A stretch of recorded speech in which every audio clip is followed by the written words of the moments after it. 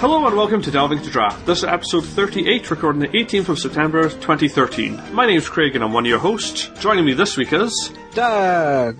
News! Theros has been, well, not released, but we know what all the cards in Theros are. Came out a little bit earlier than intended. Somebody on Magic Online staff decided to push Theros onto Magic Online, so we had a good look through it before, well, that was, Friday, and it was meant to be spoiled on the Monday, so a couple of days early. Yeah. But yes, we now know everything which is coming out in Theros, and chances are, by the time you're listening to this, pre-releases have probably already happened, so you kind of know what some of the cards are doing at any rate. Hopefully. Unsurprisingly, because we now know all the cards in Theros, there is a Theros FAQ out, which covers all the big mechanics, all the cycles, and individual card rules and stuff. So if there's any card which you're curious about and you're not entirely sure how it works, chances are it's in the release notes. You can look it up and get a clear understanding in plain English what these cards do, and we'll probably touch upon some of the FAQ later on in the show. Duel of the Planeswalkers 2014 has an expansion out that came out, in fact today, Wednesday the 18th of September, although I'm refreshing Steam and it's still not appearing, but it's definitely out. So, it's got 5 new decks, it's got new campaign levels. I don't think anything's been added to Sealed. I'm not entirely sure if anything's been added to... No, actually I don't know where I was going with that. Yeah. I was going to say Plane Chase, and then that was the previous expansion, so... Yeah. Yeah. New decks, new challenges, new campaign levels, nothing new to Sealed. I think that pretty much covers it. Don't know how much it costs, but you can go look it up if you're interested, if you've got Duel of the Planeswalkers ready. I don't imagine it'll be too expensive. I mean, Duel of the Planeswalkers itself is fairly cheap. Yeah, it's only £7 on Steam, so I would imagine maybe $3.50 for the expansion, but I'd say... Right. It's not yet up on Steam, he says, refreshing once again. We also have an FAQ up for the Heroes Path. So this is the big meta campaign which is going on across the entire Theros block. There's going to be 9 events in total, or 9 quests as they term them. There's going to be a quest during every pre-release, during every release weekend, which is basically the F&M after the pre-release, or the F&M when the sets come out. And then there are also, on game days, there's going to be an event. So what we got coming up, at least for the Theros set, is Choose Your Path is going to happen at the pre-release. Now, this is basically when you pick your box for the pre-release, which undoubtedly, because you listen to this after the pre-release, you know what I'm talking about. You pick your box. Inside, there is a special hero card which has an ability. There's 5 of them, and 1 for each of the colors. And this is just something you hold on to. It's not actually something you can use the pre-release or, in fact, anything at the moment. Now, come the Friday afterwards, the F&M, we're going to be able to solve a puzzle, and then we're going to be able to get another hero card. As far as I know, there's only 1 hero card available for this. Yes. So chances are by the end of next Friday, you're going to have your hero card from your pre-release box, or maybe multiple if you've done multiple pre-releases in multiple colors, and your hero card from Gift from the Gods, as the second quest is called. And you're going to have at least at least 2 hero cards, which still you can't do anything with. Because at game day, there's going to be this Hydra challenge deck. This is something brand new, and we still don't know exactly what it is, but it's going to be some event where you can use your hero cards alongside a constructed deck to fight the Hydra. And yeah. It kind of looks a bit like Horde Magic, where you have like one big deck full of monsters, or in this case heads of the Hydra, and they play them every turn or so, and some of them will probably have some kind of abilities. So, and then everyone will kind of have to try and beat the deck together. Yeah, it's going to be some cooperative event, although it does say you can play this alone. Huh. Okay. So maybe it scales based on player numbers? Yeah, well, I mean, Horde Magic does as well, because Horde Magic's supposed to be 4 players for a 100-card deck, but then every player you remove, you take off 25 cards. So it might be something like that the deck gets smaller. Yeah. It's hard to tell. Yeah, we don't really know at the moment. What we do know, you're only allowed to use 2 hero cards to face against the Hydra. And also, you will get a hero card if you defeat the Hydra. Now, this is going to actually be a product which you can buy. Now, I think it's intended that every big store probably buys one and then anyone can play against it, and the store sort of has it, but in theory, you should be able to buy these from your store. You probably will have to go to your store owner directly and go, hey, I would actually like one, or hey, you know the one you're getting in, can that just be mine, and I'll run through the event with people or something like that. Because I don't think this is the thing which is really going to be sitting on the shelves and, sell in any high quantities. I think this is quite a specialist product and not quite in the, it's from the Volts 20s, not that sort of flashy, because this is only going to be used, as a very casual thing, yeah. I think. Because I don't believe any of the cards which are going to be in this are really going to be playable outside of this. They do seem, they've only shown one or two, I think they've previewed one or two, and they both seem specific to the deck. There's no mana cost or anything like that, it's just a card that does something. I actually think it may even have a different back, so it's not actually got a magic back. Again, just emphasize the fact these are not playable cards in any non-casual format. Yeah. But this will come out. There is a playmat along with it, I believe. So there is some value outside of us having this novel casual thing, I guess. But we don't really know yet. But this will happen in the game day, and presumably there will be 2 further creatures to fight at the Born of the Gods and the Journey to Nyx. And the hero cards you collect during these first 3 quests, you will be able to take onto your journey in later sets. So don't throw your hero cards away after you've beaten the Hydra. Otherwise, there's no point giving you a hero card for beating the Hydra if you were just meant to throw them away after. Yeah. You can always play them in a Vanguard style as a casual thing to add to your duels as well. When you're playing against someone, you can both have a hero as your sort of Vanguard card that you can use. That would be possible. Oh, sorry. 1 complete set of 9 hero cards, 1 per quest in the hero's path. There's 1 pre-release, 1 release weekend, and 1 game day for each of the 3 sets. Yes. That's a complete set which lets you get into the Hall of Fame Theros thing or whatever, I don't know. Hall of Heroes, I think it is. Right. I don't think I have a link to that article, but now that definitely rings a bell. I think it's in the Heroes Path article. There was definitely something about, some bigger stores will basically have a card binder sleeve where you can store your hero cards. Yes. But I now totally can't find the article, and I'm going cross-eyed trying to look for it. Well, each hero card gives you an achievement as well. So I think the idea is if you enter in an achievement for each of the 9 different types of hero cards on Planeswalker points, then you'll unlock sort of an overall achievement, which will allow you to join the Hall of Heroes.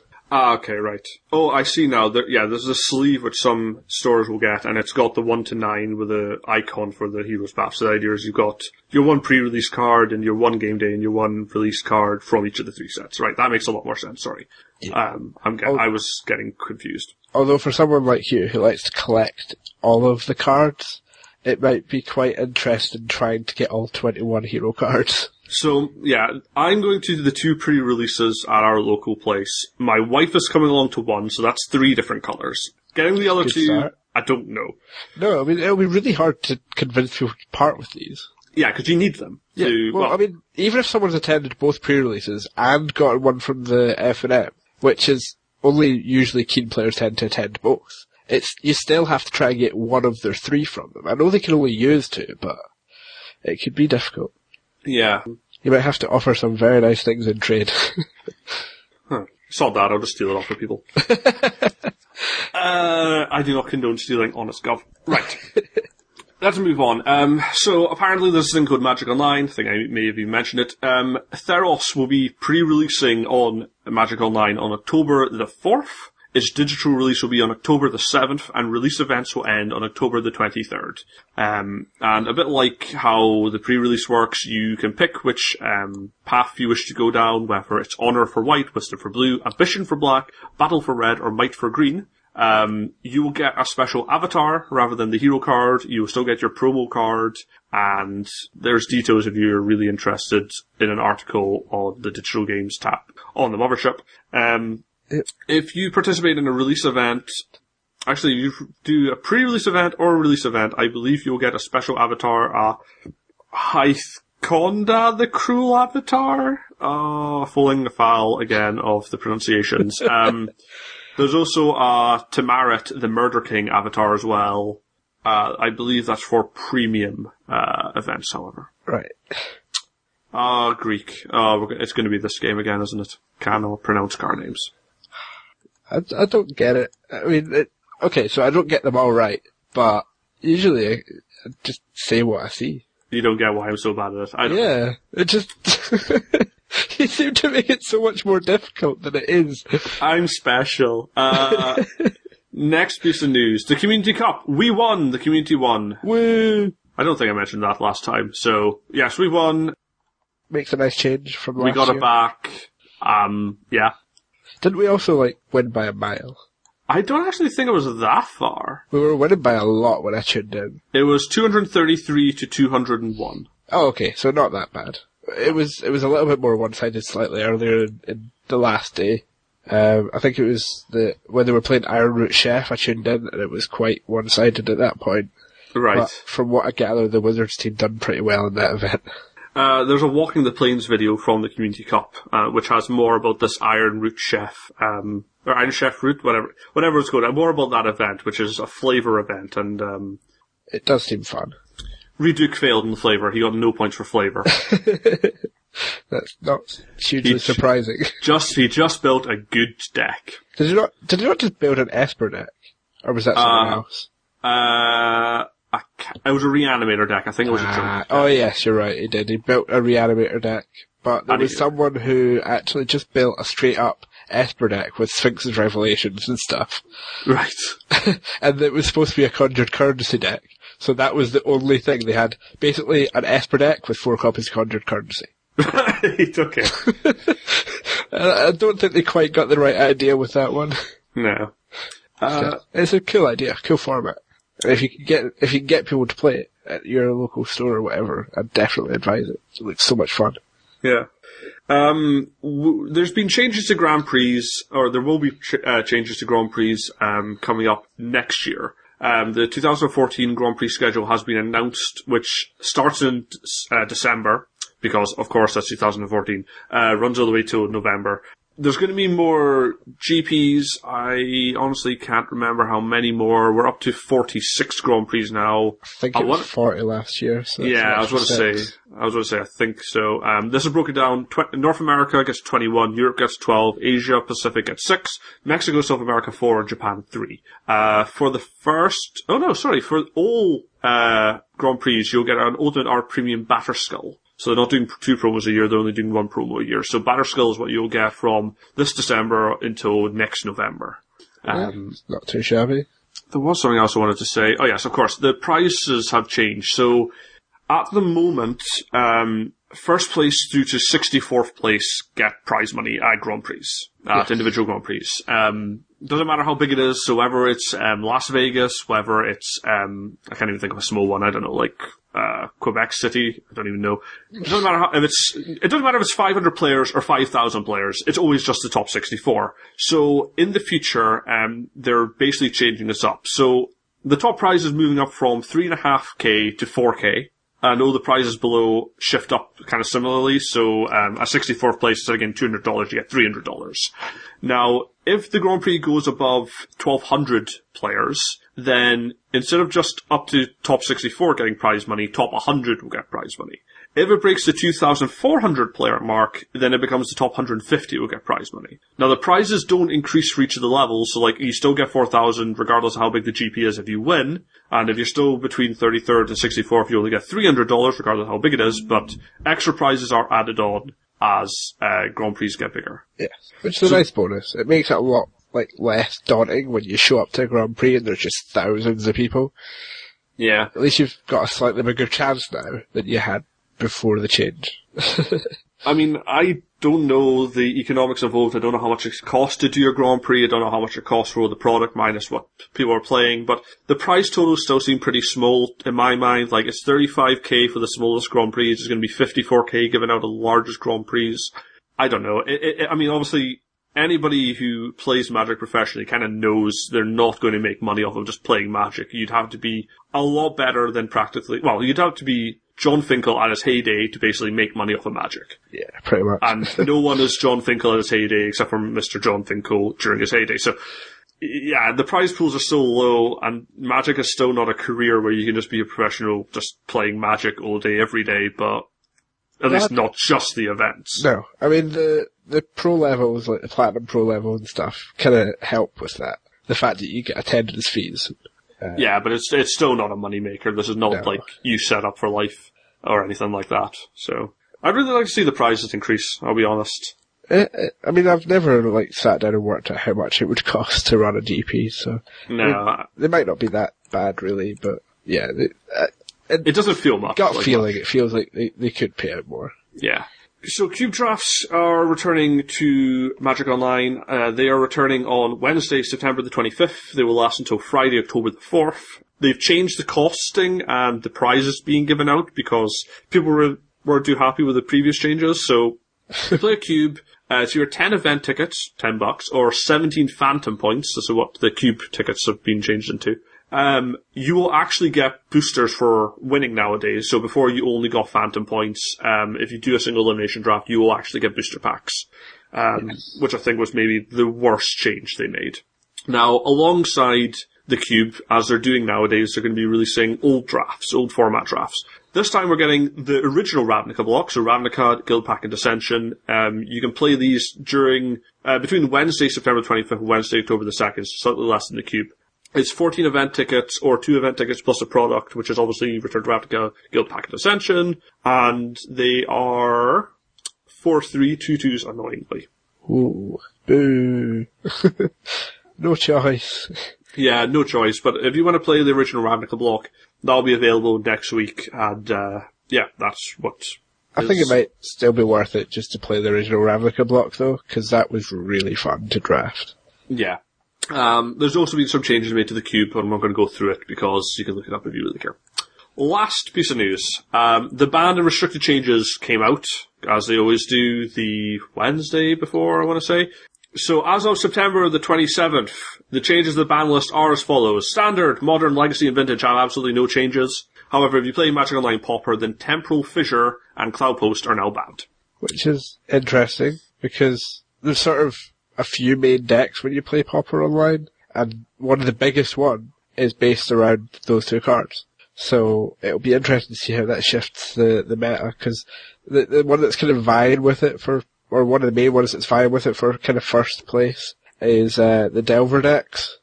So it'll be interesting to see how they now do, if they maybe just completely dominate, because those 2 have been banned, and there's been massive amounts of uproar about this banning from some people, and some people say that it's about time, but we'll see how that goes. It could be interesting for anyone who plays Pauper on Magic Online.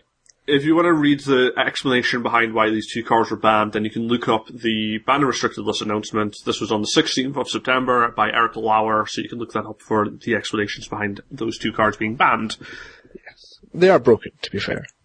I will take your word on it. It is not a format I play. Yeah, I mean, Cloudpost is a common land that can produce up to 8 mana. That does seem pretty ridiculous. Yeah, it is a little. And it's not even legendary, so you can have 4 of them on the battlefield at once. Yeah. It's just silly. Right. Let us move on to... Name that card! So, I suppose I have a card. Okay. Cloud of Fairies. It's on my mind, so why not? Let's say it. No, it's not. Okay. This card is a 6-drop. Oh, Primeval Titan. No, it's not Primeval Titan. Okay. This card is a creature, however. Grave Titan. It's not Grave Titan. So when you said it's not Primeval Titan, it made me think it's a Titan. Okay, well let's see if I can guess what you're going to say next. This card is red. Inferno Titan. It's not Inferno Titan. Dang it, it's not a Titan. What are the Titans? Because they're not actually Titans, are they? They're giants. This is a creature giant. Oh, no, don't do this to me. 6-drop red creature giant. Go. It's Inferno Titan. It's not Inferno Titan, no. See, I've got it in my head now. Now, if I remember correctly, those Titans are mythic, right? Yes. This is only a rare. Oh, okay. I'm thinking it's that Titan of Eternal Fire or something from Theros. It is the titan of Eternal Fire. Yes! My next clue was going to be it has toughness 6, just to wind you up even more. I think that's maybe where the similarity starts ending. The problem is, once I get that into my head, I'm like, but that's the only card that does that. It's the only one. And it just takes me forever to try and think of anything else. Oh dear. Okay, well, I suppose I should probably get a card. Okay, I have a card. Rescue from the Underworld. No. Ugh. It's red. Ember Swallower. No, it's not actually a creature. It's a sorcery. Magma Jet? Is that a sorcery? I don't know. Oh, I think it's an instant. Okay. It's a very good instant, but no. This is a rare. A rare red.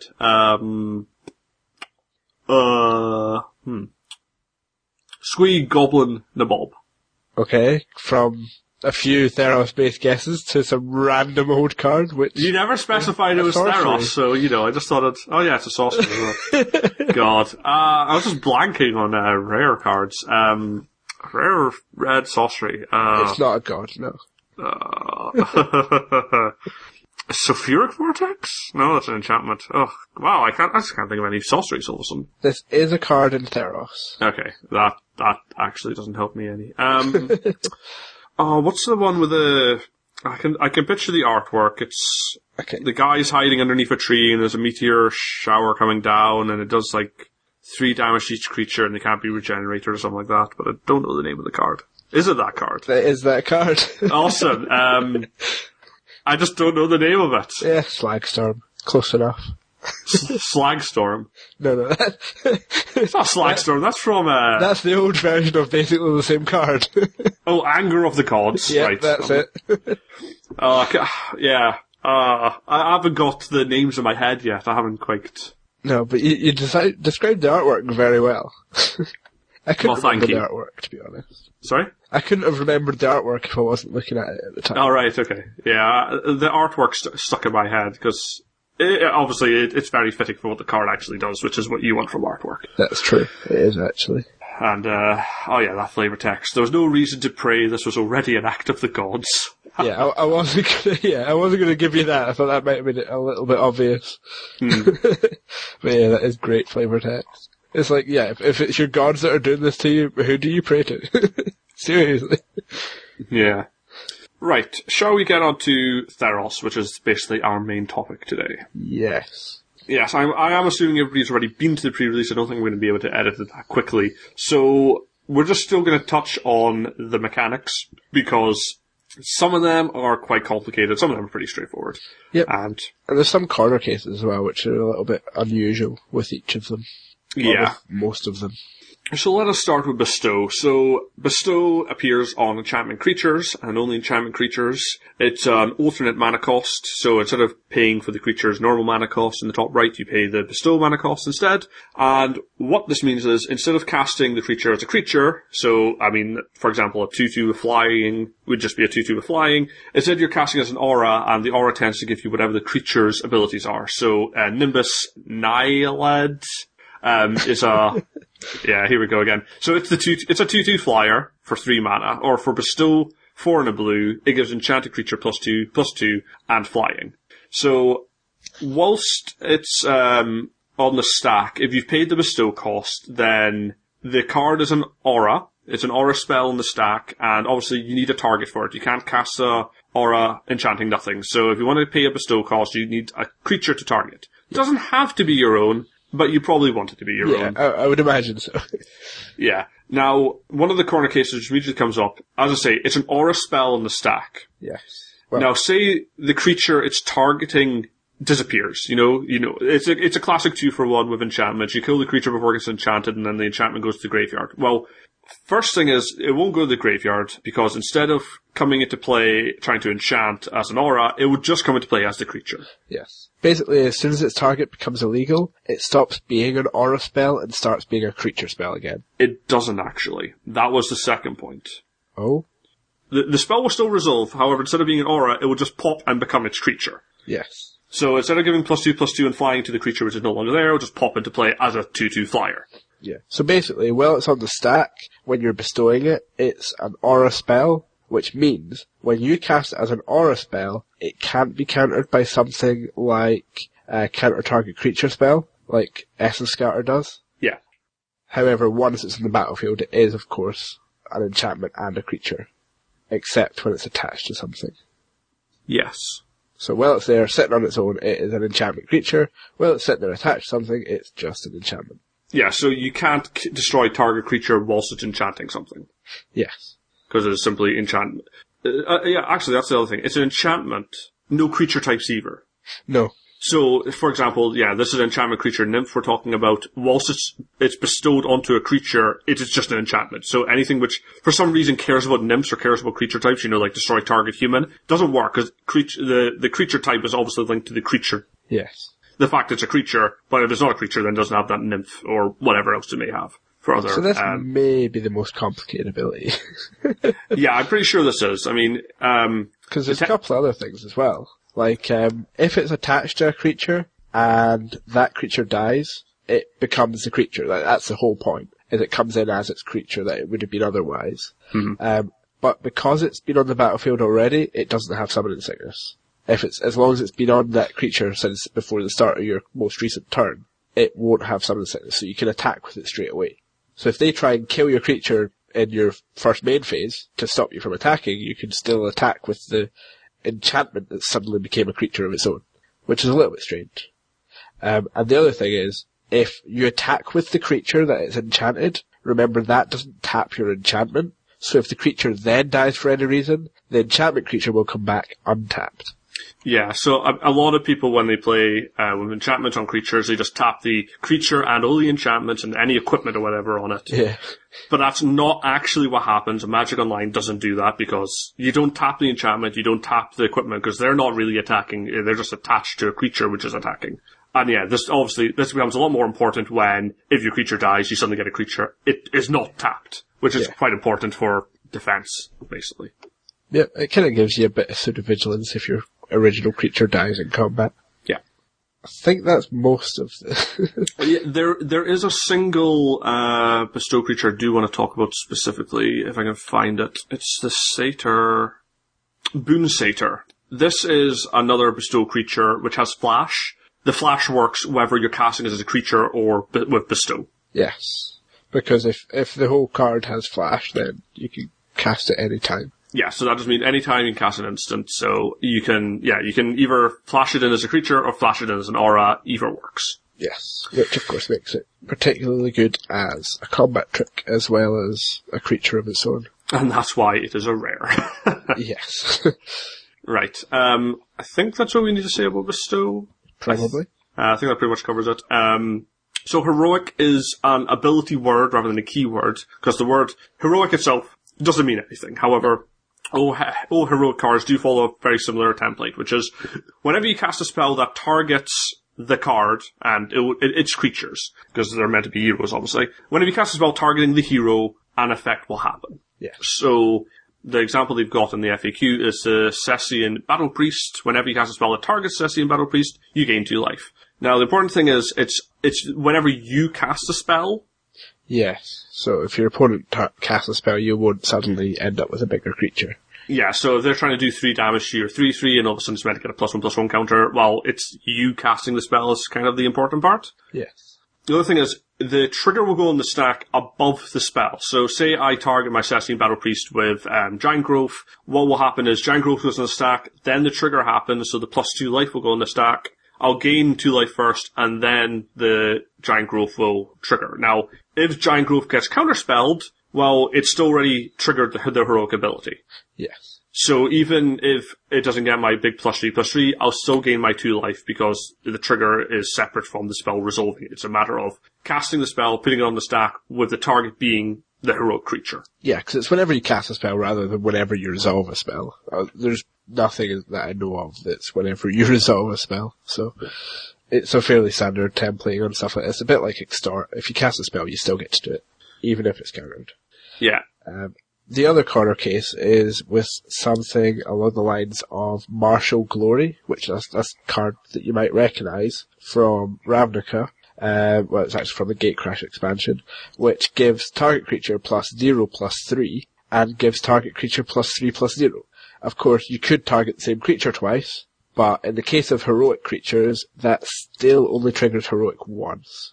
Yeah, because it cares about casting a spell, and one card is a single spell. Just like if you were to target it with Turn and Burn, then it still is only being targeted by the one spell. Exactly. I mean, if it was to say whenever it becomes the target of a spell, that would be completely different. Because it's whenever you cast a spell, it's the spell is the multiple rather than the target being the multiple. Yeah.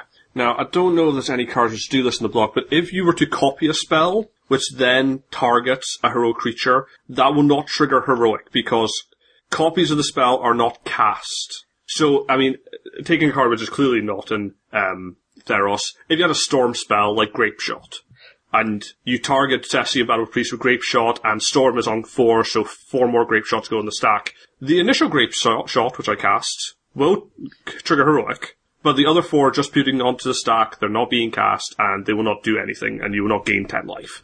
Before your Battle Priest gets summarily slaughtered by your own Grape Shot because you're a cruel and unusual god. But that would be very fitting for, Theros. Yeah, it would.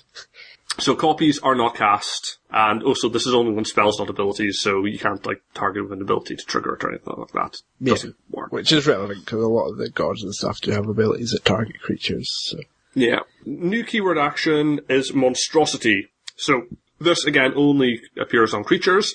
It's always templated with cost, then Monstrosity X, where X is a number. So, the example we've got here in the FAQ is Keepsake Gorgon. It has 5 black and black, Monstrosity 1. Now, what this means is you pay the cost, the Monstrosity trigger goes in the stack, and when it resolves, you get however many counters it says after Monstrosity. So in this case, you put a +1/+1 counter on the Keepsake Gorgon. The other thing that happens is that it becomes monstrous. Now, this is not related to the counters, so it's not a matter of when a creature has counters on it, it is monstrous. No, you need to actually activate a Monstrosity ability to make this work. So even if the counters disappear later on, you add counters from a different source, the monstrous only triggers from the Monstrosity ability. Which does mean you need to keep track of the whether your creatures are actually monstrous or not. Yeah. Just in case. The other thing about Monstrosity is that it only actually does anything if the creature isn't monstrous. So if I spend 7 mana to activate the Monstrosity 1 here, all of a sudden my Keepsake Gorgon has a +1/+1 counter and is monstrous. Rawr! But if I was to then spend another 7 mana, then it would go in the stack, and then when it resolves, it'll go, well, actually the creature's already monstrous, I'm not doing anything. Yeah, it's a nice way to waste 7 mana. Yeah, so you cannot do monstrous multiple times. I'm pretty sure we said this last time with the Shipbreaker Kraken. You cannot make it a 14/14, because seriously guys, a 10/10 is big enough. You can still spend the mana, but it just doesn't do anything when it resolves. Now, not related to Monstrosity directly, but related to the fact when things become monstrous, they will have some effect. So, Polychronos is about doing X damage divided amongst the number of creatures as you chose. Yeah. With Keepsake Gorgon, you destroy target non-Gorgon creature an opponent controls. The important part about the second line, which you'll find, is that it will always say, when creature becomes monstrous. If the creature is no longer on the battlefield, somebody kills your creature in response to the monstrosity going in the stack before it resolves, then nothing's going to happen, because the creature will never become monstrous. The monstrosity trigger will resolve, the +1/+1 counters will be on nothing will become monstrous, ergo nothing triggers and nothing will happen from the second line. So, if the creature dies before monstrosity resolves, you don't get the effect. Yes. The effects obviously change depending on the card. Yep, and some of them are better than others, but most of them seem quite strong. But they are really expensive, so I can see why they're usually quite strong. Yeah. Although I think the one that you showed there, the Keepsake Gorgon, it's quite funny that they've got that one, which, when it becomes monstrous, destroys one non-Gorgon creature. And then they've got the legendary version, which, when it becomes monstrous, destroys all non-Gorgon creatures. Gorgon Tribal, here we go! Why not? Yeah, we can make it work. We could. So I don't know any if tribe works now, because all you need is your Door of Destinies, and you can make anything a tribe. Well, we always had Door of Destinies, and that didn't make everything a tribe. I mean, it was printed back in Morningtide, remember? But we have it in standard now. Oh, right, okay. You mean standard tribes? Yeah. Okay, let's do... Minotaurs. Has to be Minotaurs. Gorgons. I don't know. Salamanders. Go festering newt. I was going to say, we don't have many salamanders whatsoever anymore. Yeah, but you can search out your festering newts. Oh, but then you're playing a human. But then your festering newts also won't trigger Druid Destinies. I think it's when you cast them. Oh, you're not doing this right. Dang it. I want it to work so much. Right, hang on a second, my cat's meowing. It's going to be background noise if I don't sort it out. Okay. Apparently my cat doesn't like being locked in the room with me. Alright. Although she was fine for the past hour and a half because she was sleeping. Yeah, but the second she woke up, she realised... Wait a minute, I'm stuck. This is unacceptable! So instantly clawing at the door. Meow, meow! Yeah. Cats are strange creatures. Speaking of cats, tribal! Hey, that is not entirely unreasonable. We have seen cats on Theros. Yes. It could happen. No. Cat tribal. Liz will be happy at least. She would indeed. Right. We have a new term, and this is devotion. So devotion is a lot like chroma. Pretty sure you mentioned this last week, Dan. Yeah. So basically, what devotion is, you have devotion to a colour, so devotion to red, devotion to green. Importantly, not devotion to colourless. It has to be a colour. That just means, for each of the coloured mana symbol or permanents you control, this counts towards your devotion to the colour. So if you've got a Colonian Tuskar, which has 2 green mana symbols on it, and that's the only thing you got on the battlefield, then you have devotion to green too. Yes. And this primarily matters for the gods, I suppose, where they want you to have devotion to their colour 5 or greater, but there are uncommon and common creatures which care about your devotion. And then something will have an effect based on it. So, for example, Nihile's Disciple, when this enters the battlefield, you gain life equal to your devotion to green. So, say you've got the Colonial Tuskar, and Nihile's Disciple is 2 green and a green. Well, it'll count itself as it comes into play, so you'll gain 4 life. Yep. Not too shabby. Yeah, it's pretty straightforward. Obviously, colourless mana symbols do not make any difference because they're not a colour, and there is no devotion to colourless because colourless is not a colour. And it would be impossible to keep that in check if there was. Yeah. It would just become broken. Mana symbols and text boxes don't count, so if you've got some sort of activated ability for like green and green, that doesn't count. Not that this will affect this block, but hybrid mana symbols, Phyrexian mana symbols also count towards devotion. So your Boros Reckoner gives you devotion, 3 to red and white, just by itself. Boros Reckoner. Yeah, Boros Reckoner getting even better because seriously, it doesn't really need to. Yeah. Yeah. It's just silly. Indeed. Oh yes, and also, generally things will matter when it resolves as well.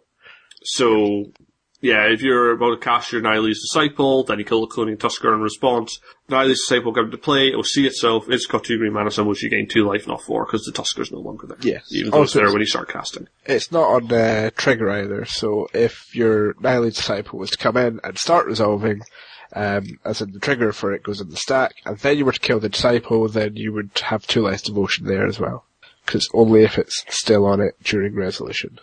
Yeah, that's a good point, actually. Yep. Last mechanic I think we've got is Scry, which has been around in the past. It was in M11. I can't remember what else it was in. Was it just Future Sight or the Time Spiral block, I think? It was in that block, yeah. Actually, it was from before as well. I seem to remember I'm sure it was, yeah. It's had a few appearances. It's mechanic 18, or keyword 18, so actually that's quite far back. It's quite old. Yeah, so I think I can actually just read the rules. It's pretty straightforward. So, to Scry always has a number after it, so like Scry 1, Scry 2. To Scry the number means to look at the top number of cards in your library, put any number of them at the bottom of your library in any order, and then put the rest on top of your library in any order. So, Scry 1's really simple. Look at the top card. Do you want it or not? Yeah. Either put it back on top of the library, or put it at the bottom of your library. Scry 2, you look at the top 2 cards, and you decide, do you want to put both of them back on top, in which case which order, both of them on the bottom, in which case what order, or one on top, one on the bottom, no order really there, because you don't have a choice. So, top, middle, or bottom? Yeah, well, not middle. Well, maybe not middle, but it wouldn't have worked as a reference otherwise. Oh, this is true. So Scry appears on quite a lot of spells. A lot of spells sort of have Scry tacked on. It's a bit like how draw cards sometimes gets tacked onto things. Although scry is a bit more prevalent, and it will make things interesting. I've never played with scry, but I know a lot of newer people are kind of going, is scry any good? And a lot of people who've played with scry before are like, oh yeah. Oh yeah. The thing is, like, scry 1 is kind of okay. It's pretty mediocre, because you don't have a huge amount of decision. Scry 2 becomes pretty good, and anything bigger is just really good. But I mean, scry 1, like, because it has an impact, it's letting you set stuff up, so it's quite useful. But because it's quite low impact, they can just chuck it onto cards all over the place. So you'll find quite a lot of Theros cards just have scry 1 chucked on the end of them. And basically, the spell is costed as if it didn't even have that there. So it becomes like a completely free bonus on a lot of spells, which is nice. And it's definitely worth, like, having in your deck.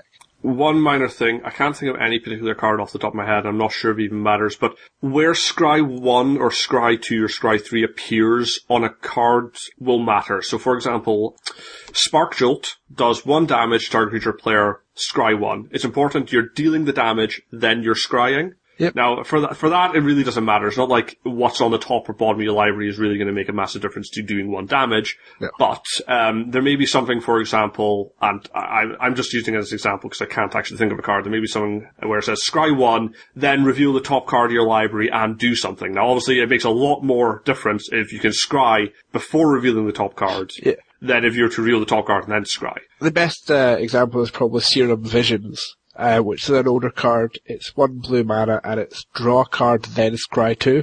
Mm-hmm. So you're drawing the card, then you're scrying, which is completely different from Preordain, which is scry 2, draw a card. Preordain is banned in a few formats. Serum Visions isn't banned in any format, so that tells you how much of a difference it makes. Yeah. To be honest, as with any spell, read left to right, read top to bottom. Yes. And do it in the correct order, don't do things in the wrong order, because it can matter. Yeah. And the other thing is, if you've got a spell like Spark Jolt, for example, the 1 mana for 1 damage, if the target becomes illegal, you won't get to scry. Yeah, because a spell with no legal targets, if it's meant to have targets, will just fizzle when it tries to resolve. And the entire spell fizzles, yeah. I believe that's all our mechanics, which, aren't flying or trample or stuff we're kind of used to. All the special ones. Okay, so there's actually a cycle of auras in the set, which, when they enter the battlefield, you get to draw a card. So, the reason I mentioned this is because we actually said on the last show that there wasn't really anything particularly good to trigger heroic at a low cost yet. Like, the only things that were really good for triggering it were the bestow creatures, which were all really expensive. And I mean, even though there's some of them that are only 5 mana and stuff, it's still quite a bit sometimes. So, especially if you want to make a really aggressive, heroic deck, like a lot of the cards seem to lend themselves to, where you're getting +1/+1 counters, you might want something that triggers it really easily and really early. So the cycle as it is, most of them are 2 mana, apart from the red one, which is 1 mana, and they're all kind of worth it for just what they do. The green one's not so good because it's enchant land, so it doesn't really let you trigger heroic on your creatures, sadly. But the rest of them all can enchant your creatures. So there's the red one, which is Dragon Mantle, and it's 1 mana, and it basically gives your creature fire breathing. So you pay 1 red, you get to give it +1 power. So I mean, that's not usually seen as a good card, but fire breathing usually does nothing else. So the fact that it's coming in, replacing itself with another card, and it's triggering a heroic ability potentially, it makes it a lot better of a card. But it's still only a common. So, like, these could be particularly good if you're planning on drafting some kind of aggressive heroic deck in the format. Of course, you've still got to watch out for if the creature dies before the aura comes in, then you won't get to draw a card. And you won't get the aura. So you've lost out on a whole lot of stuff. Standard risk with auras, unfortunately. Yeah. But I mean, these are cheap enough that they let you be really aggressive with it. So the red one is probably potentially the most aggressive one. Black one gives you +1/+0, so it's kind of mediocre. But I mean, if you've got some really good heroic triggers, like maybe Agent of the Fates, which when you cast a spell that targets it, you get to make an opponent sacrifice a creature. Like, when you've got something like that in black, you obviously do want to have as many of these type of things as you can get because it's insane. But I mean, the blue one and the white one are less aggressive, but provide value still, because the blue one actually lets you draw a card when the creature dies as well. So that lets you have an aggressive creature where you're triggering your heroic, attacking quite freely, because when it dies you're going to get another card back anyway, so the aura and the creature have both replaced themselves, so you've lost out on no cards whatsoever. So it might be a little bit better than it looks, and if you don't end up having a heroic creature to put it on, then you're still going to get to basically draw 2 cards for 1, which is kind of a divination, admittedly delayed. But still, 2 mana. It's a very cheap divination. And then the white one is +2 toughness, so it's obviously not quite as aggressive as the rest, but it can help if you're attacking to have that little bit extra toughness so that you can attack a little bit more freely, I guess. But I mean, again, it replaces itself and it triggers your heroic. I think that's the main point with all 5 of these spells. Well, all 4 of the ones that can actually hit creatures. But I think they're quite good, really. So I just wanted to comment on those quickly. Yeah. Cool. I don't know if we've had anything else really that helps with the heroic decks. Other than some cheap, efficient creatures, obviously.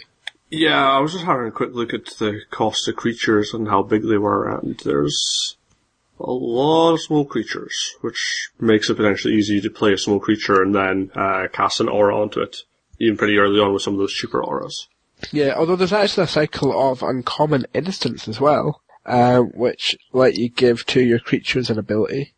So they've obviously been designed for heroic as well. Mm-hmm. And again, they vary quite wildly across the colours, from the black one costing 4 mana and giving up to 2 creatures +1/+1 in lifelink, or the blue one giving 2 creatures +0/+3 and untapping them. So, and also tapping some creatures that your opponent controls. So I mean, they do vary wildly. Again, I think the red one is probably the best one, since it gives up to 2 creatures +1/+0 at first strike. Yeah, that could really change a battle around. For only 1 mana as well. Yeah. The white one's pretty much, it's a lot stronger, it's probably the strongest effect, because it gives them +2/+2, but it's 3 mana, so it's a little bit more expensive. But still, like, all of them are pretty decent, because getting 2 combat tricks out of 1 card is always a good thing. Mm-hmm. And I mean, the green one, basically, whenever the creatures deal combat damage, you get to draw a card. So potentially, if you've got 2 guys that aren't being blocked, you can then go, well, I'll draw 2 cards for 1 green mana, which seems a little bit strong, but you know, you have to set it up, so it's not too bad. So at least there's actually going to be quite a bit of support in the format for the heroic deck, and if it, depending on how it plays out, we might actually do a deck tech on it at some point. I think that might be a good idea. I would quite like to get back to our reviews of sort of how to draft specific decks, because I think that went well during the Return to Ravnica block. I think we did a bit less so with the Gate Crash, but yeah, it'd be cool if we could actually do that again. That's something I would definitely look forward to. Cool. Is there anything in particular that you're excited about then, that we haven't covered? I've just been having I've been trying to look through just the cards and mana cost to get a bit of a feel for it, and I just came across Sedge Scorpion. Not very impressive. It's a common, it's a 1/1 for 1 green, single green that is, and it's got Death Touch, which is pretty nice. But what really caught my eye, and you know how I've been mentioning Xena in the past? Well, I just noticed the flavor text, and I think it is actually a Xena reference. Okay. Have you ever seen Xena the Warrior Princess? I used to watch it every lunchtime when I went to my grand's for lunch in primary school. So it's a while ago, but maybe. Okay. So there is a character in it called Jockster the Mighty, who he's this bard and he's pretty useless. But he's like the comic relief sort of character. Yeah, I do remember him actually. Yeah, so he's this absolutely useless warrior. He thinks he's the greatest warrior in the world, but he's absolutely useless, and he's very comedic and, you know, fails at everything and gets himself into trouble, and obviously Xena needs to go rescue him and stuff like that. But he's got his little theme song. No. That's escaping me right now. And I think Sedge Scorpion's flavor text is meant to go along with the theme song as well. Okay, that's quite interesting. Because his Jockster's song is, Jockster the mighty roams through the countryside, he never needs a place to hide. it goes along like that, and with said Scorpion, of course, it has to start with a Greek word, doesn't it? Thaktolos, the mighty slayer of Minotaurs, vanquisher of giants, killed by a scorpion. And that's the flavor text for it. So, sorry, I spotted that immediately because I figured that was actually a Xena reference. That's pretty cool if it is. Although, to be honest, said Scorpion by itself, a 1/1 Death Touch for 1, I'd have that in my deck. It's a typhoid rat, but it's green. Yeah. All it needs is reach, and it's basically our Deadly Recluse. It's a Doomblade. Always gets us mad. See, going to look at Sedge Scorpion in the visual spoiler. It actually I just caught another card that I'm really excited about because it's awesome. Mnemonic Wall. Okay. It's not normally something that people would get excited about, but it's 4 and a blue for a 0/4 wall. Yep. Okay. Okay, so it does more than that. Yeah, I was going to say, I was going to say, that seems like a lot of mana for an 0/4. It's basically an Archaeomancer, but a wall. So when it comes into play, you get to return an instant or sorcery card from your graveyard to your hand. Is this a reprint? It is a reprint. It's a very popular pauper card. It's used for, funnily enough, the Cloudpost decks that have just been banned. That's unfortunate for them. Oh well. Because Mnemonic Wall plus Archaeomancer plus Ghostly Flicker is an infinite combo. Okay. That they tended to play. I mean, you could use 2 Archaeomancers for the same thing, but they tended not to want too many of those effects. So if you Ghostly Flicker them both, then you get to get 2 things back. So you can get the Ghostly Flicker, and then you can get something else. Which you can then, of course, do as well. So then you can do Ghostly Flicker again, get the Ghostly Flicker back. Yeah. So it's quite nice. But I probably shouldn't have been quite excited about it as I am. Hey, I got excited about a theme song from Xena. Yeah. I mean, it's because it's 4 and a blue, it's kind of the same mana cost as an Archaeomancer because that's 2 in double blue. So it's similar. But instead of being a 1/2, it's a 0/4, which makes quite a difference when you're actually wanting to be a spell-focused deck. So it's just more chance to live the sort of dream with instants and stuff all working together. It might not pan out, depends what else is in the rest of the set, but I'm excited now. Actually, having a look through these cards, I have noticed that there's actually quite a few in different places high toughness cards. Like, you just mentioned a wall. There's a 0/4, I think it's a 2-drop in white, another Ox, which, an 0/4 on turn 2 is, it's a turn 1 drop. Yeah, it's basically Kraken Hatchling, but in white. Yeah, so there's an 0/4 Yoked Ox for white. Guardians of Miletus, it's colorless 3-drop. It's an artifact creature. It's an 0/6 defender. Yeah. And there's a big green creature that's 4 and a green for a 3/7.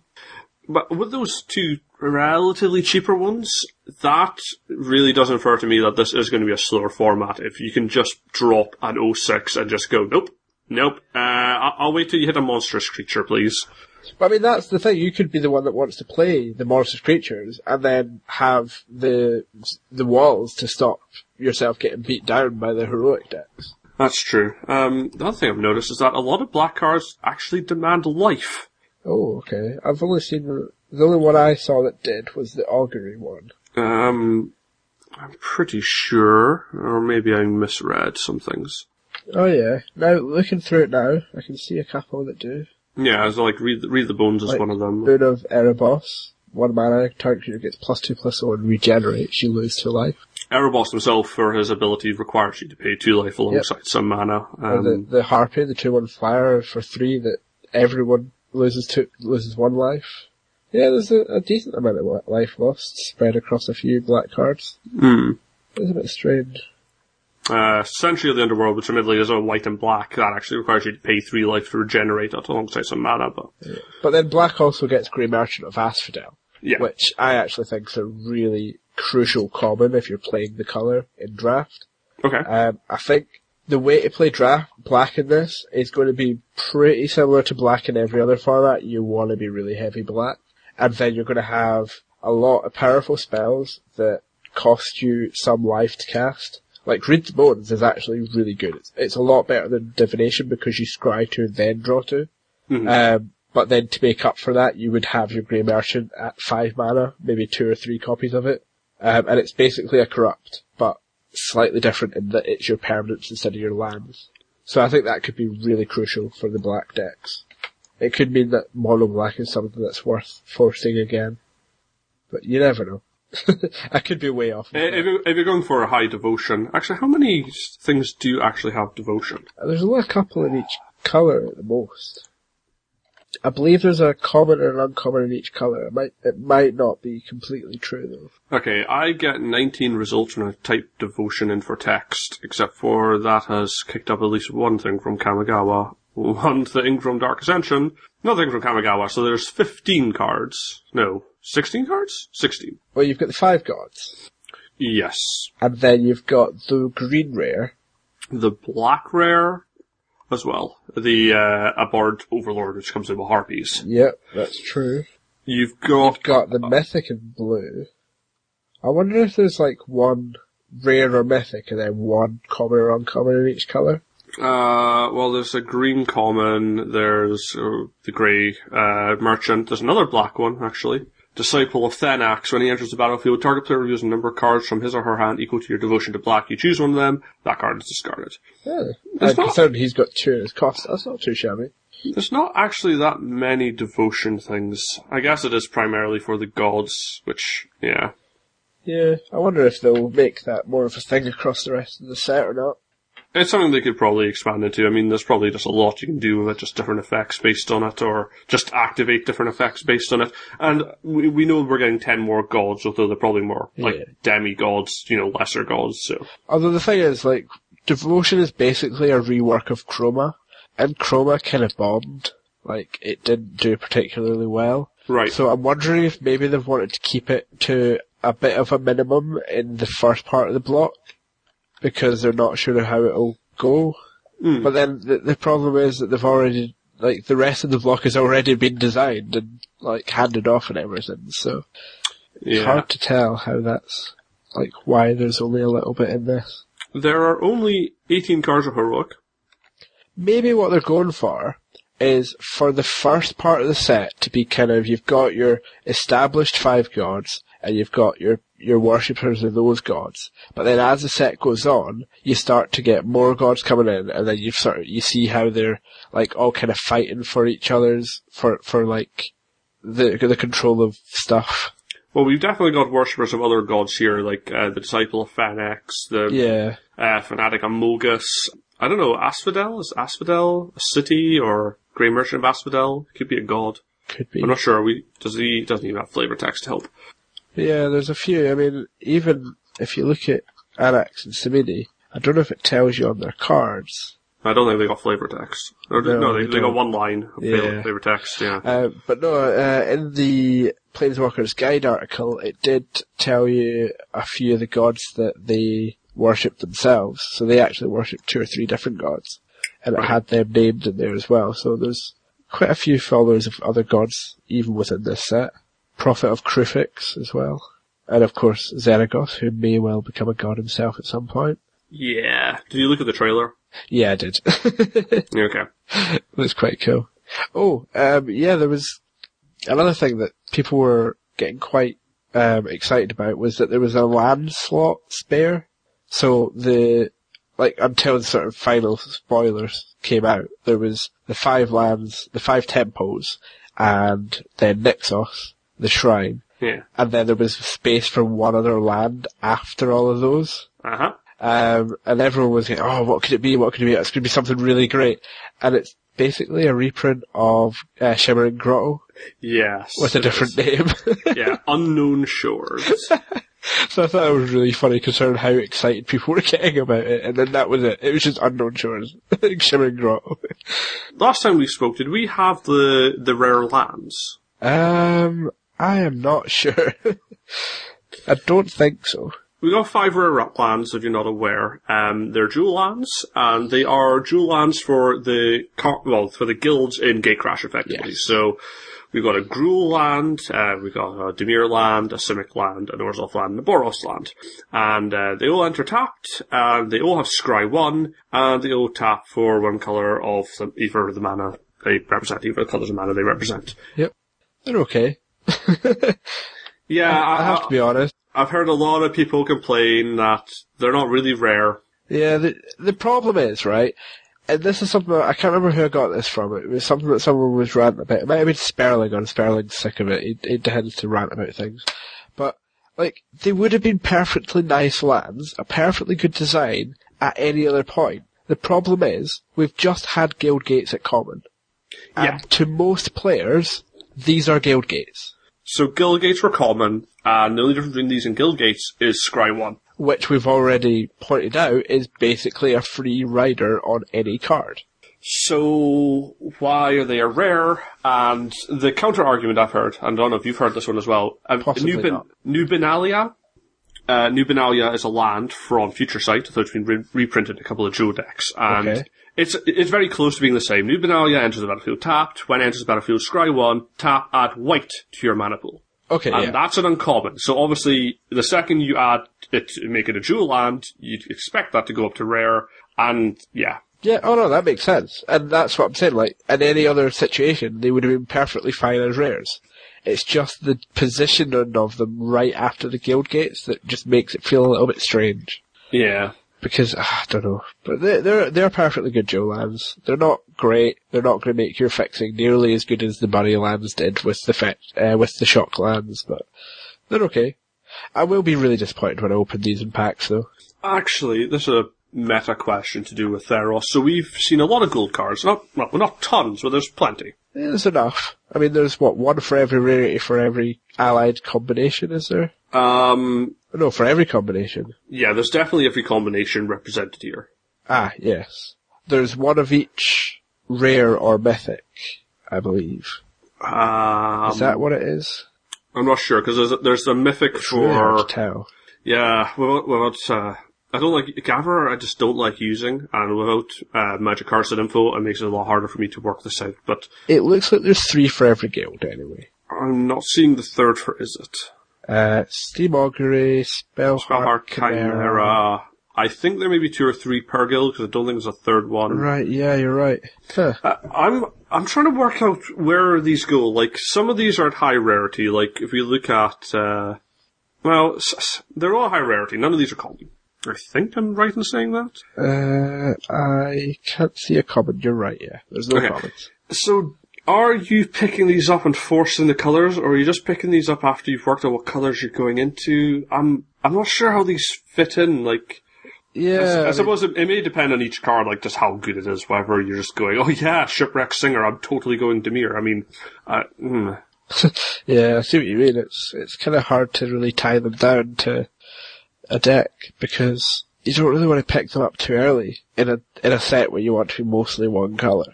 I don't know how important Devotion's actually going to be, having had a look at it, like... Yeah, actually, you're probably right. Depends what you're looking at. I mean, it's maybe just me looking at this mono black dream deck and getting a little bit distracted. Yeah, and then again, some of these cards, some of them are just unplayable, like Ashen Rider, 4 white, white, black, black. Are you kidding? That's a strict upgrade on an old card. But it's 8 mana, double white, double black. Yeah, it's basically unplayable in draft. In sealed though, if the format's as slow as it looks like it might be. I mean, there's definitely some of these gold cards which excite me, like Xenagos. I'm still big on Xenagos, I don't care what you say. Steam Augury makes me excited, although I don't really think that necessarily make me go, is it like, altered Factor Fiction, while cool, it probably isn't that good in draft. I have to say I'm actually more excited about Ashiok than Xenagos. Should we talk about Ashiok? Because Ashiok it was annoying. We recorded on the Wednesday, and then the day after, Ashiok appeared. Yes. Third Planeswalker, Ashiok and Nightmare Weaver, 1 blue black, a Dimir Planeswalker. 3 loyalty for 3 mana, seems okay. +2, exile the top 3 cards of target opponent's library. Now, I don't think there's anything which does milling in this. No. Arguably this is exiling, which isn't quite the same, but yeah, getting rid of the library is fine. However, there's a reason that Ashiok exiles cards. -X, put a creature card with converted mana cost X, exile Ashiok Nightmare Weaver onto the battlefield under your control. That creature is a nightmare in addition to its other types. I mean, that could be cool. Yeah. I mean, it's going to be random what you get. It's going to be random whether you want to pay for it. But well, the thing is, when I say I'm excited by you just mean it's better than Xenagos in your mind. I mean in constructed, so... I have to say, in draft, it does look pretty mediocre. Well, I mean, if games are going long, then milling every turn could be a thing. And then... Oh yeah, it will kill them fairly quickly. And how quickly will you do Ashiok? I guess it depends how scared you are of the creatures in your deck and how expensive they are and when they think they're going to pop Ashiok to get the creature back. Yeah, I mean, it might actually be okay in draft just because you get to play it on turn 3 before they really have too much of an offense. And then you get to put it up by 2 every turn. So, if nothing else, it's gaining you 2 life a turn if they end up trying to kill it. Yeah. As well as potentially winning if they do happen to ignore it. So, yeah, it's not terrible. Yeah, I don't think you can ignore it for too long. I mean, if you ignore it for too long, it's just going to go up a few times and then go, oh, you ignored me. Well, then I guess I'll just make, a -8 Ashen Rider. Yeah. Third ability, although I don't think, ultimates are very seldom seen in draft, and I don't think this one is particularly special. -10, exile all cards from all opponents' hands and graveyards. Awesome in Commander, draft, Again, this is almost entirely, and most of the reason I like it is because it's a control sideboard card in Constructed. Because it's insane against another control deck. Because we've already established that they can't generally deal with planeswalkers very well. Mm-hmm. And something that's coming down on turn 3 is really early. So if you can get it out early and just start exiling their library. If you ever get to -10, get rid of their hand and their graveyard, that you just basically got the game. There's not very much they can do from there if you're also a control deck. Yeah. So, that's why I'm excited for it. But I think Ashiok's as far as drafting goes, I'm least interested in Ashiok. As far as draft goes, she's the weakest. Or he's the weakest. You can't... It's right. The weakest, whatever it is. This is what I was going to move on to. So Ashiok is... I don't like how Doug Meyer has been phrasing it. Doug Meyer? I'm getting confused now. He's a member of Creative and he's on Tumblr and I follow his blog and he's made it very clear that Ashiok is... They don't identify with any particular gender. Okay. Like, Ashiok is gender neutral. They don't have any particular thoughts of gender one way or another. And he's been always saying Ashiok things, Ashiok that, Ashiok, and it's a bit weird. I'm starting to use the they as a neutral gender now. Yeah, that's usually the preferred term.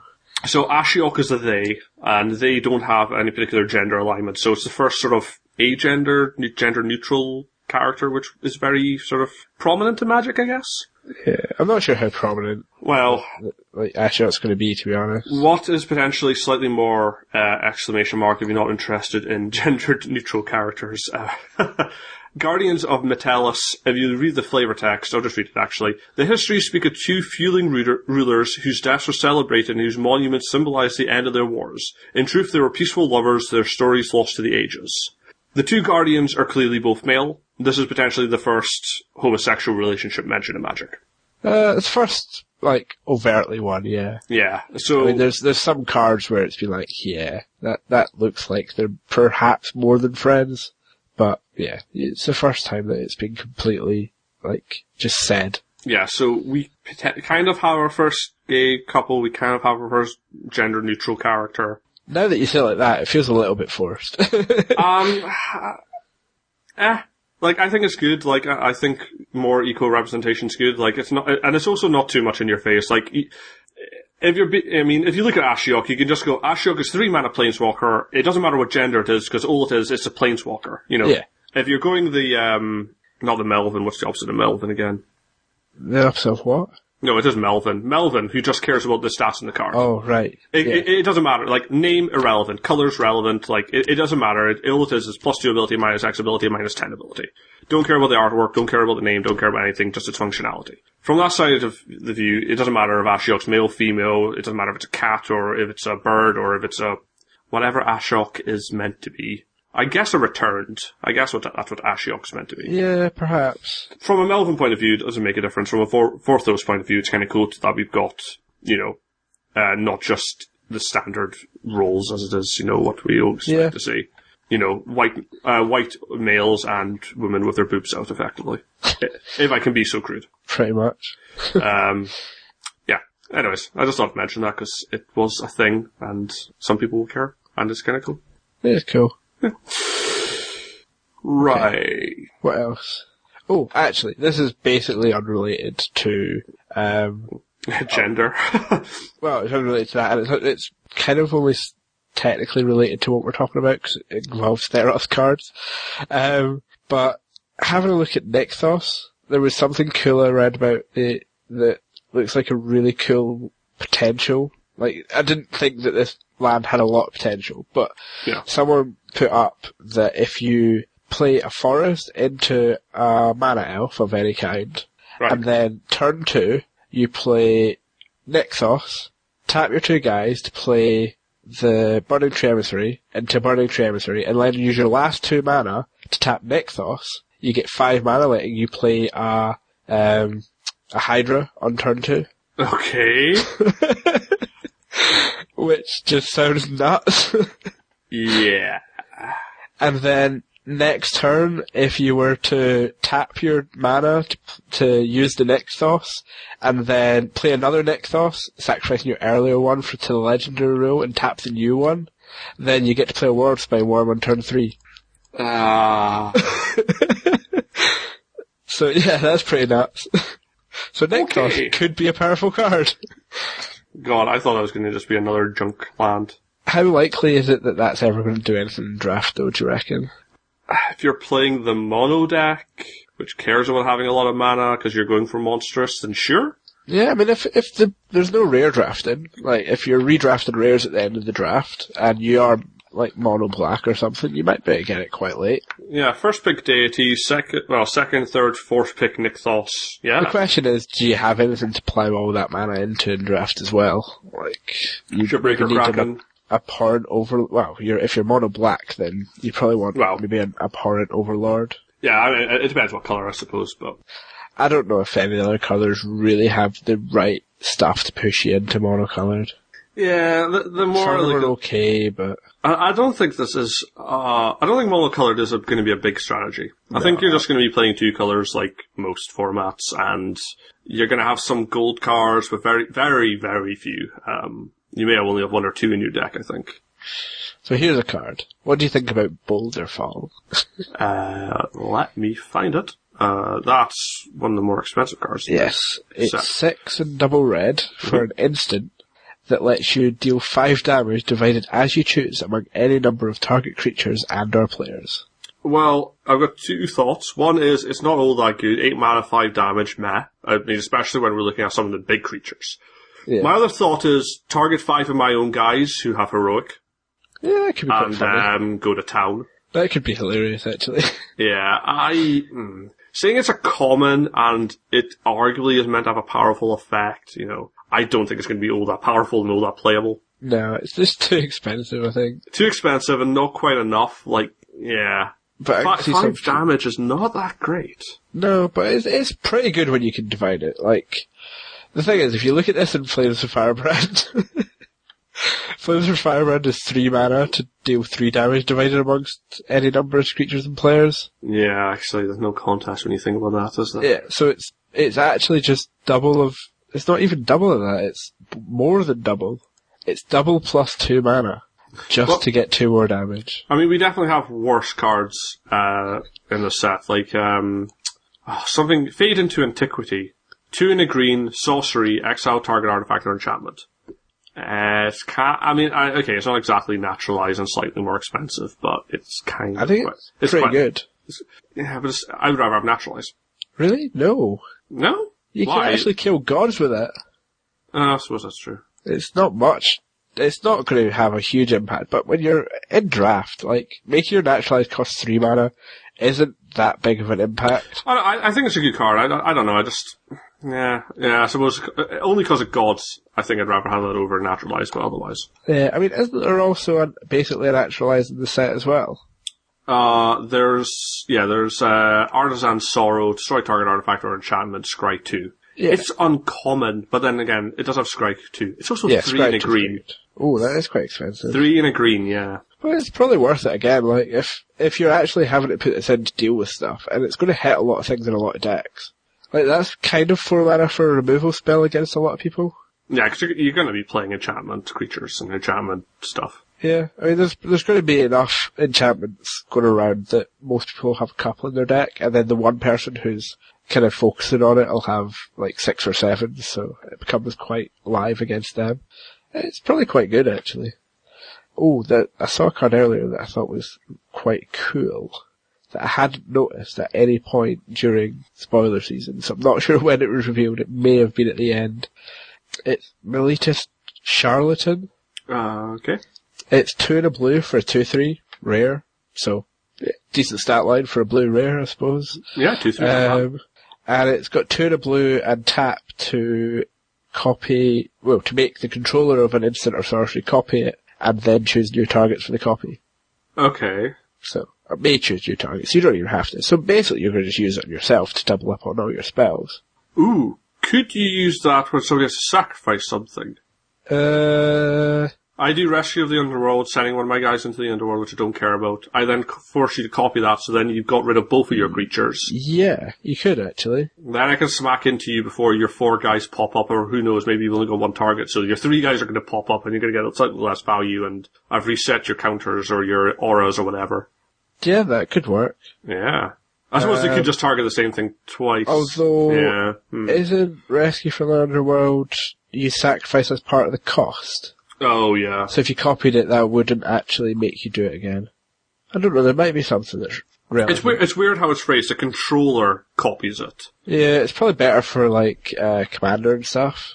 Yeah, you can't steal stuff, but... Because that would be quite nice, just being able to have that political weapon on your hands. It would make someone copy a spell, or let someone copy a spell, rather. But yeah, I just think, even for just being able to copy your own spells for 3 mana whenever you want, it's quite nice. Did we talk about a crow and horse last week? No. Oh, that was one I forgot about until you mentioned it there. Okay, so a crow and horse, it's a 4 mana artifact creature horse. It's an 0/4 and it's rare. It's a defender as well, so it's an 0/4 defender for terrible value. Even more terrible value when it enters the battlefield, an opponent gains control of it. That's right, give them an 0/4 defender for 4 mana, you're off your head. At the beginning of your upkeep, however, and note when it says beginning of your upkeep, that means your opponent's upkeep because you've given it to them. Each opponent, so you, gains a 1/1 white soldier creature token. Yeah. So every upkeep you get a 1/1 soldier. It's a Trojan horse. It is a Trojan horse, but it's terrible, right? No, it's awesome. It's a Trojan horse. So you get 1/1s, and they've got an 0/4, and yeah, but you get 1/1 every turn. It's not like they can do anything with the 0/4. Block your 1/1s, block your bigger guys, and then if you kill the horse, you stop getting the 1/1. So where's the value? I don't know. It's just awesome. No, it's a flavor fail. It's a card fail. It's rubbish on all axes. Why is it a rare? Why is it in the set? Why is it terrible? It's not a flavor fail. Come on. Terrible artwork. It's a flavor fail because... Also, in like Commander and stuff, everyone else gets this token apart from the one person you give it to. But this is... as much as I love Commander, in Limited, it's pants. Yeah, it's pretty pants. But it's still awesome. It's pants. I love it. All the axes. However, awesome on all the axes, Colossus of Akros. Yeah. 8 mana, artifact creature golem, it's a rare. What do you get for your 8 mana? An 08? No! You get a 10/10! It is a defender, but it's indestructible! And, for 10 mana, Monstrosity 10, that's right, it becomes a 20/20. Better than that. As long as it's monstrous, it has trample, and it can attack as though it didn't have defender. That's right, 20/20 trample indestructible at your face! Yeah. You know that thing we said that 8 drops are difficult to cast? 20/20! 8 drops that do nothing and then require another 10 mana to do anything are probably not that fantastic. I mean, how good is Guardian of the Ages? It's okay. So I think, It's okay, but it's cheaper and it's easier to trigger. This is true, and it's not quite as powerful. I mean, it still ends games. Yeah, Guardian of Ages, I'd say, is generally better in draft than this is, and I'm not usually quick to pick Guardian of Ages. No, I mean, I think that's a reasonable assessment if you think about the 2 cards, because sure, this is bigger, but frankly, Guardian of Ages is big enough. Yeah. And so once you get beyond the sort of 7, it's just like, it doesn't really matter. So like, oh, look, it's a 20/20, okay, it kills you in 1 turn, but you're getting attacked by a 7/7 with trample, you're also getting killed pretty damn quick, so. I guess we still don't know how fast the format's going to be. I mean, at least the Colossus of Akros will see that Shipbreaker Kraken, sure will get targeted by it, but otherwise you'll be able to face off of it even when monstrous. There's a few things to help you get up to mana, though, I've noticed, that have been revealed since the last time we spoke about this stuff. Mm-hmm. Like, there's the Opaline Unicorn, which is 3 mana for a 1/2 artifact that can tap to add mana of any colour. Yeah. Seems pretty good. It's basically a manolith, but it's a 1/2 for whatever that's worth. And then you've got Burnished Heart, which is another 3 mana, but it's a 2/2 artifact. And you can pay 3 and sacrifice it to search for 2 basic land cards and put them onto the battlefield tapped. Yeah. So it ramps you by 2 land, and it's colourless. This seems quite strong. Yeah, it's not bad. I know this isn't RAM, but we got Traveler's Amulet, which has returned from Innistrad. Yeah, Traveler's Amulet's nice. I don't like the artwork, I'll be honest. No, I don't either, but... The Traveler's Amulet was still good. I liked it a lot. It really helped those 2-color decks. Yeah, that's true. And I mean, if you've got stuff, if you're playing green, you might be able to actually get even more mana if you get the Karametra's Acolyte that taps for your devotion in green mana. Plus the rare that taps for 1 mana of any colour. It's possible. So you might just get the nut ramp deck and play this, but I'm not sure if that's what's going to make you do it. No. I'll probably still play it if I see it. Yeah. Tad! Yeah! It's a Tad for 8. Tad for 8. Yeah. It's like double what you get for Deadbridge Goliath or Polikratos. You know? 5/5 for 4, Tad for 8. Yeah, twice as good. Yeah. Oh dear. It's okay, I don't believe that. Okay. Talking about being overly excited, I have now changed my description on Twitter. I fixed it. It wasn't quite complete, and it didn't quite state my thoughts and views appropriately enough for people who just wanted to get an idea of me at a glance, so I've changed it. Okay. I used to read, host a Delving Draft podcast, level 1 judge talking about Magic the Gathering, and now I've added an extra bit. So yeah. What does the extra bit say? Joyra is the best commander, end of conversation. Oh, why did I ask? I probably didn't need to. You didn't need to know that, but I just wanted to make sure that everybody understood that Joyra is the best commander. Yeah. So anyway, you mentioned the altered factor fiction, but what do you think of the other Is It card? Spellheart Chimera, 1 blue, red, star 3. Okay, so, yeah, flying trample and power equal to number of instants and sorcery cards in your graveyard. I don't know. Really? I don't know. It's a flying goat. It's a chimera for a start. Okay. Yeah, so it's a flying goat. Actually, have you noticed that some of the chimeras in the set are not? Like, Horizon Chimera is more like a stork head? Yeah, well, they can be different. Yeah, I don't know, it seems okay. I'm not sure about the Spellheart Chimera, to be honest. I think I'm gonna have to see it in action. Yeah, you're probably right. I'm not sure, I don't know. I like the idea, though. It's kind of like pre-equipped with Runechanter's Pike. Except it doesn't get first strike, sadly. That would be insane, first strike flying trample. I don't know, I like it more for Commander, but Commander's more zany and insane, and, yeah. It's easier to find a spot for everything in Commanders. Oh well. Since you're talking about Commander, what about this legendary creature, Triad of Fates? 2, a white and a black for a legendary creature, human wizard. It's a 3/3. You pay 1 and tap it to put a fate counter on another creature. You pay white and tap it to exile a creature with a fate counter on it, then return it to the battlefield under its owner control. Or you pay black to exile a creature that has a fate counter on it permanently, and its controller draws 2 cards. How do you feel about that? I think I like this a lot. Yeah. And, I mean, I know it does things with fate counters by itself, but I'm just thinking of Oblivion Stone as well. Yeah, okay. Because Oblivion Stone is basically a board wipe except for everything with a fate counter on it. So this is easier to get fate counters on things quicker, yeah, as well as then do stuff with them. Yeah, because obviously it doesn't care about where the source of the fate counters come from, it just cares about fate counters, so, yeah. It's quite cool. What about in draft, though? In draft, it could be quite good. I mean, you can get rid of auras, although of course some of them are going to be bestow creatures, which isn't quite as good. No. If something of yours has been locked down, although I don't think there's too many like lockdown effects, like like chained to the rocks are rare, and there's not. Have I missed it? There's not many pacifism like effects, are there? No, just in labyrinth really. and stuff like that. I don't know. Like at the end of turn, like you can have this sort of at the end of a turn, it can tap and put a fake counter or something, then that you don't care about, and then it can randomly get 2 cards instead of it. It's a little bit slow. That's one of the problems, I think. It is a bit, yeah. Like, it's like, I spend a turn to put a fake counter on a thing, then I spend the next turn to do something with it, whether it's sort of slow flicker or I get to draw 2 cards. It's a little bit slow, but I don't know. Maybe. The battlefield abilities. I mean, you could do something like reset one of your monsters creatures if, like, the monstrosity trigger is really cool. That's true.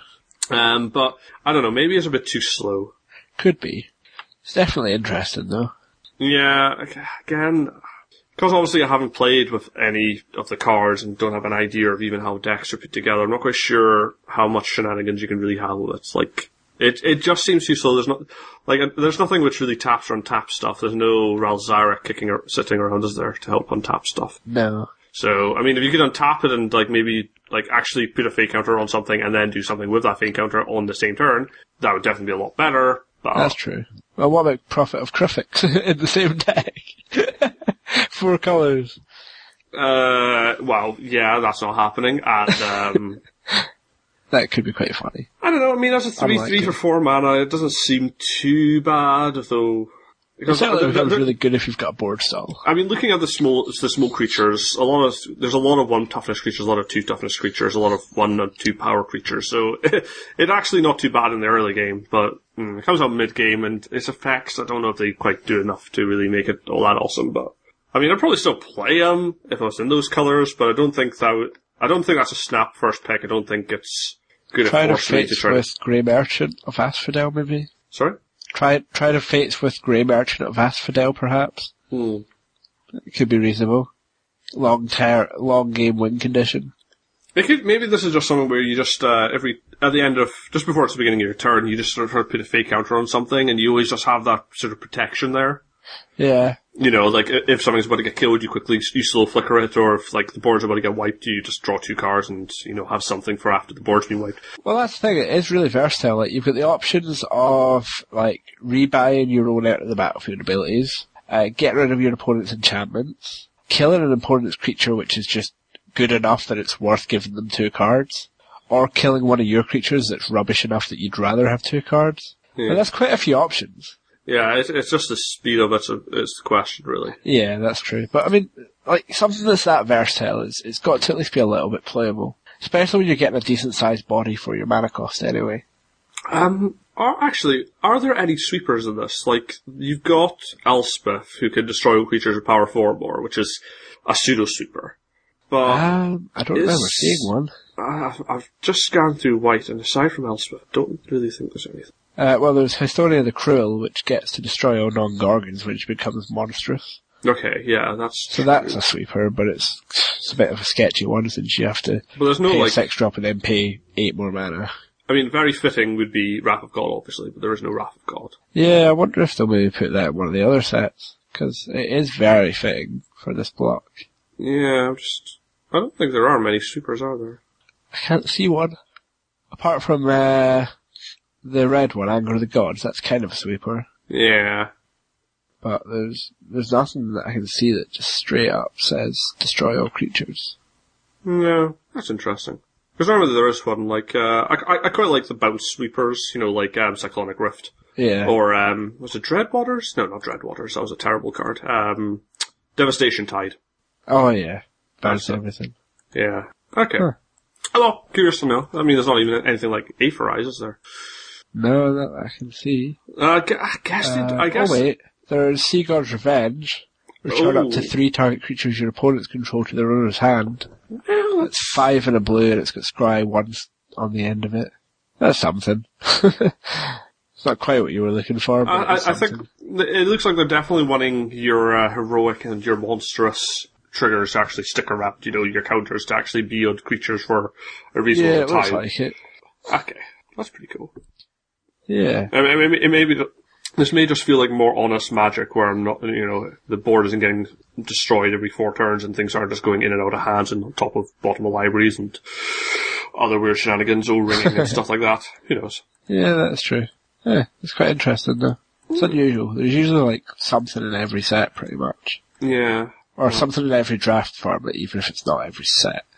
Well, it looks like both the supers we can spot aren't that easy to pull off, to be honest. No. Well, this is the cost to pay with Elspeth. That's interesting to know. Have we delved into this enough? Yeah, probably. Although if anyone has got anything that we haven't covered that they would like us to talk about, or any questions about any card in the set, feel free to ask and we'll try and answer them next time. Yeah, absolutely. Right. Anything else we want to talk about before we wrap this show up? Possibly, but it's been quite a long show, so maybe. Unless you can think of something. I can mention what I was doing this weekend, but that could just wait. Yeah, that's probably better to do. Okay. A bit more time. Yeah, okay, let's wrap this up.